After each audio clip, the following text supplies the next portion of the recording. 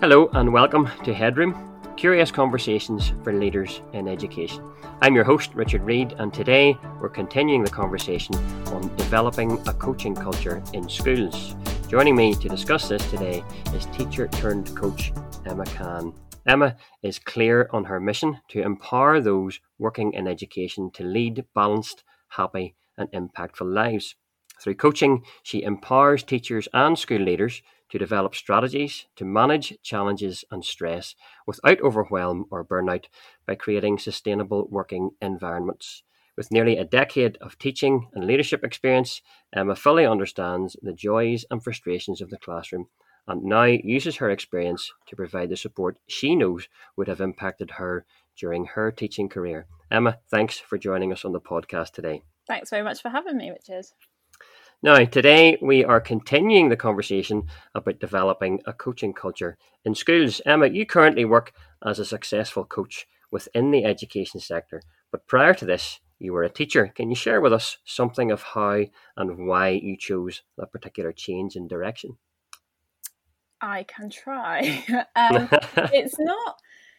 It's interesting because I didn't really know that I was going to change direction in that way. Mm-hmm. So I left teaching at the end of 2018. And when I left, I really didn't have a plan. I sort of just felt like I had to leave. I felt like, I just thought I can't keep teaching like this until I retire. It just wasn't going to be sustainable for me to do that. So I left. And by the time I left, actually, I was completely burnt out and I just I didn't have the headspace to work out what I was going to do next. So I left, had a bit of a break, and my plan was just don't have a plan. My plan was just have a break. And then I came to coaching. I had some coaching myself to help me with my career change. Mm-hmm. I knew I wanted to do something different. And I sort of immediately I fell in love with it. And then I realised that I already knew about coaching from teaching. Yeah. And that I'd experienced it first then, but I sort of saw it as like a job in like the real world. And I was like, oh, wow, there's like, this is a thing. Like there's people here and this coach that I'm working with, she's like doing all the bits of teaching that I love. Yes. And she calls it coaching, but it's just, for me, it's just, I can do this and I want to do this. And I sort of just fell in love with it there. And I then very quickly, from having this first kind of experience of coaching to work out what I wanted to do in my own career change, I went, well, I want to do what you do. So sort of I want to do that. And I started training as a coach. And then all the kind of school stuff has just lined up because I realised when I first left teaching, I wanted a break from teaching and education. But I think education for me is such an important part of me. Like education for me is about empowerment and it's about empowering young people, and that's what I loved, and I think that's what I love about coaching. So it's empowering people, and I think there's I realised I can't leave that behind. I want to still be part of education in some way, and I think it's this empowerment and it's about having an impact. And so I've kind of found another way to do that now, and I support teachers in many different guises, but one way kind of through schools and through working in school and making that sustainable really in the way that it wasn't for me, because I stopped having my impact in the classroom. But that's not good if teachers are having an impact but it's kind of short-lived because it's not sustainable and they burn out. Like that isn't going to really get us much further, is it? So no. When I look back, it's kind of obvious that I am where I am now, but it wasn't a plan. It wasn't sort of a pre-thought out plan that I would get here, but it all kind of has lined up in that way. Excellent, fantastic. It's interesting you talk about having an impact in the classroom. That's a nice way you put that. We could all ask ourselves that question. About, am I having an impact in the classroom? Am I having an impact in the school at the moment? And it's interesting that you stepped away completely for that short period from teaching. I mean, a complete, draw a line under it. Yeah. But interestingly, full circle and back again, right in the middle of education, very enthusiastic about it, but just with a different hat on. Yeah. And then that's what I find really interesting is like when I was doing my coach training, so much of it was me going, oh, I know this. Like, this is what I used to do. Like, this is teaching. And not in a sort of like egotistical, oh, I know all this kind of way, but Mm-hmm. in a like, oh, hold on, like I already know this is great. Like I would have done that when I was teaching, like, and now it's just that now I call it coaching and before I called it teaching. And I think it very much was in my sort of teaching style was to teach in that way that wasn't about, you know, when I think back to what kind of lit me up most as a teacher, it wasn't the lessons where I was really just kind of telling or sharing knowledge, you know, here's how it is, here's some facts, here's what you need to do. It was the lessons where it was really about the children finding their own answers and applying what they'd learned and solving problems and communicating to solve problems. And then what happens when something goes wrong, like, and what we're going to do from it, and we've made a mistake and what you're going to learn from that, and those kind of bits of teaching, which now we now call it coaching, but it you know, like I say, it's kind of the same thing, just in different guises. And so again, it's so obvious that I'm here because that's what I loved about, that was the bit of education that I loved the most. And like I say, it's about empowerment. It's about, in that case, I was empowering young people to solve problems for themselves and to communicate and to be able to think for themselves and be individuals and, you know, really kind of find their own way in the world. Well, that's what I now do through coaching. It's just called a slightly different thing and it's in a slightly different context. Again, the thread is there and it's kind of so obvious so obvious that I'm here at this point, but I didn't know it when I was looking ahead. It's only looking back that I can see how it all joins up. It is interesting. I mean, you talk about it, you can hear the excitement, you know, in your voice when you're talking about where you're at the moment. But obviously, having gone through, you know, quite a difficult time, you know, at the tail end of teaching whenever you stepped out of the classroom. But lovely to see all the dots join up together again. I think you just have to trust that they will. Well, yes, exactly, and I suppose hindsight's a wonderful thing. You know, looking back, you can see it all connect together. You mentioned that obviously while you were a teacher, you did have some experience of coaching as a coachee. Can you tell us a wee bit more about that?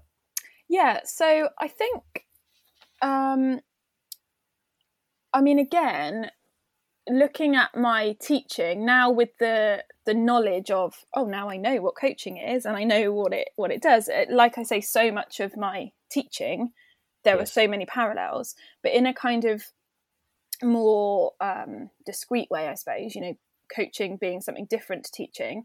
I think I did get introduced to it when I was teaching, and I did some training that was sort of had coaching at the heart of it. And I was actually reflecting on this and I thought, I can still remember these conversations must have been like, I don't know, like 6 or 7 years ago maybe. And I can actually remember the insights that I had about my teaching. Yes. Which I won't go into now because, you know, they're not necessarily the most exciting, but they were like things that I thought, I'm going to change and I'm going to teach this lesson like this and I'm going to try this idea. And I remember those conversations so clearly, but what I probably couldn't do for you now is tell you what feedback I ever had from a lesson observation where I was just told, you should have done it like this. Yes. Apart from the ones that really maybe jar with me. And then I remember them for the wrong reasons, but I can't really ever remember. It's so interesting because I think there's something in the power of that. Like when I was unable to find the answers for myself through coaching and through kind of that process of, it wasn't someone telling me, okay, well, you could try this now, or you should try this now, or even, you know, you might want to.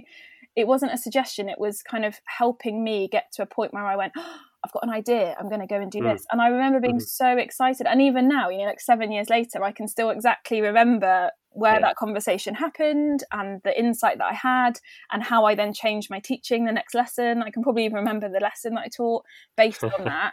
And I just don't think I remember that with other lesson observations. So I think that shows me the power of finding the answer for myself rather than being told something. And I think that's where I first kind of got introduced to coaching as a separate tool, you know, and was sort of told, this is coaching, this is called coaching. But interesting, you then used coaching, I suppose, as a coachee. When you finished with the teaching, you then had a bit of coaching yourself, I suppose, when it came to the career choice. So again, you were given the opportunity through the process of coaching to work that out for yourself. Yeah, exactly. The thing was, when I left teaching, the thing was I knew I needed that kind of approach where I was going to find the way forward for myself, because sort of traditional career advice. Well, I suppose it's just that, isn't it? It is advice. Yes. It is someone telling you something. And quite often, if you do all those sort of online tools, what job would you be good at? It's going to come and go, you'd be a great teacher. And I'm like, I know, thank you. I don't want to do that anymore. And so actually, quite often the conversations I would have without that coaching aspect were people going, oh, look at all these skills you've got and look at what boxes we can fit you in. And have you thought about teaching in this context? And I go, yeah, but you're just telling me the same thing. It's just a sidestep. And so it's interesting that I've gone completely away from teaching, but come back to it, because I think that shows that I found the thread that's important to me, rather than going, well, I'll tell you what I'll do. I'll coach, but I'll coach because it's like teaching, and I'll stay in education because it's all I know. Yes. I've gone away from it and I've come back because it's the thing that really lights me up, which I only found through through my own process of coaching. Whereas if I just followed someone's advice of, oh, maybe you should do this, I just don't think I'd be as passionate about it now. No, you're in education essentially because you want to be. Yes, exactly.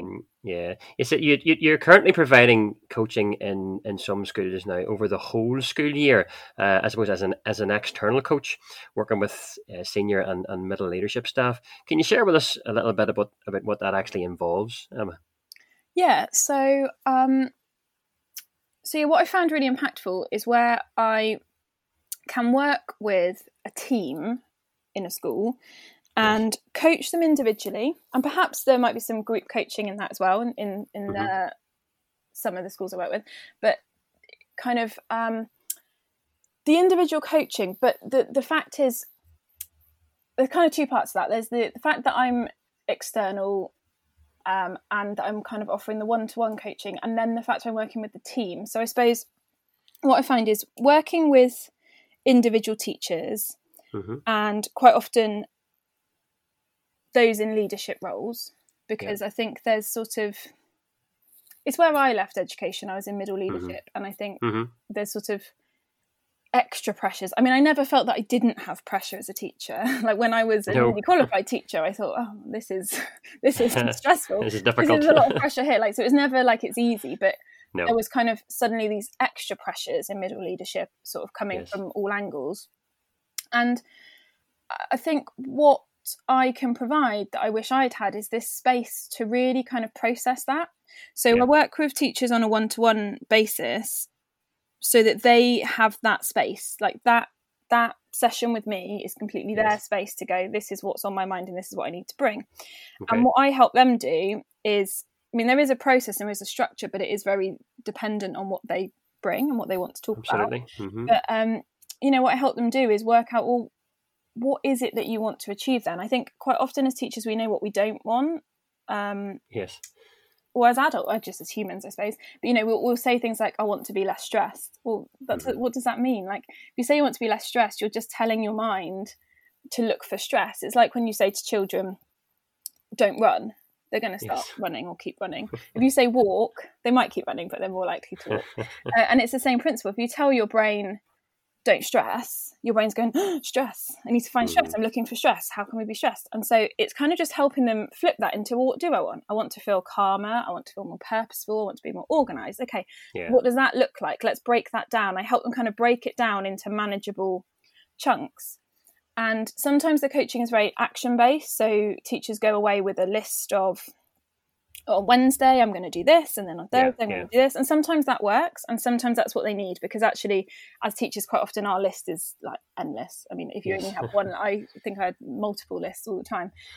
So actually organising that list is really helpful, but also there's a kind of looking at it, the mindset, and looking at it in a different way and looking at it through a different lens and going, well, how can I view this problem differently, and so therefore how can I find a solution, or what would I do if this wasn't an issue? What would I do if this wasn't a barrier? Or what would I do if I had all the time in the world? Or what would I do, or what would someone else do? What could I learn from them? What could I learn from the people around me? And kind of looking at things in a different way. And so then the second part of your question was, how do I do that with a team? Well, what I find is that is really impactful for an individual on its own. That's really impactful, and I wish I'd had that. But in terms of seeing a change in the school, if you imagine like a ripple effect, the more people that you have having that kind of support, the more that's going to ripple out. And then if you have different center points of the ripple, you're going to get more ripples, you know, and so the impact's going to spread wider. So what I found is impactful is having the leadership team. They're all bringing their own issues, their own kind of goals that they want to work on, and but it all kind of fits together without me trying to make it fit together, or without the school saying you're going to use these coaching sessions to focus on X or Y. It kind of all comes together because it will, because you have to, again, I suppose you have to trust that it will. And if as a leader you're having a calmer, more purposeful, organized, kind of effective, you're being more effective in your leadership, well, that's only going to positively impact the rest of your team. And then they're going to notice, and so they're not kind of explicitly coaching their team, but they're going to start using some of these techniques about going, okay, well, hold on, we know what we don't want. What do we want? How are we going to break that down? Like, what questions should we be asking here? And it starts to ripple out. And I think one of the biggest things I've learned since I've left teaching is when I was teaching, I kind of felt like I couldn't look after myself because I had to look after the children. I think I was always sort of drilled into me, whether or not it was, or whether it was my sort of interpretation, but the children come first. Everything for the children. And it was sort of like teacher well-being. I don't even know if that was a phrase I particularly would have used when I was teaching, but teacher well-being versus pupil well-being. And now I just see, well, no one loses. If your staff are looked after and they feel empowered and they feel calm and able to take on the challenges of the job, and they feel good about themselves and they feel confident, and they feel, and they are a positive presence in their role, no one loses in that. That's not in spite of the children. That's not, let's look after our teachers in spite, you know, instead of the children. Children only get a better deal if their teachers feel like that. But for so long, I don't think I saw that when I was teaching. I thought, well, I can't look after myself. I can't take a moment to stop and get off this treadmill because the children need me. And then look, I burnt out and I'm not there anymore. So now I can see so clearly that by providing this in schools, that's how we can make it sustainable for staff, which just makes it better for everyone else in the whole school community, really. Yeah, super. It's a very, very positive picture. Part of the coaching process, as you know, Emma, is about helping the coachee consider their choices. Emma, you've developed a workshop recently called The Power of Choice, and I thought, just as a useful conclusion to our conversation today, what would you say to a head teacher who's currently choosing whether or not to develop a coaching culture in their school? I mean, I would say understand it, you know, look at it and see if you can understand it, because I was really trying to think, and I'm aware I might be biased here, but I was really trying to think, what are the downsides? And so I'd be really genuinely interested to know, what are the downsides to this? Because I can't see them.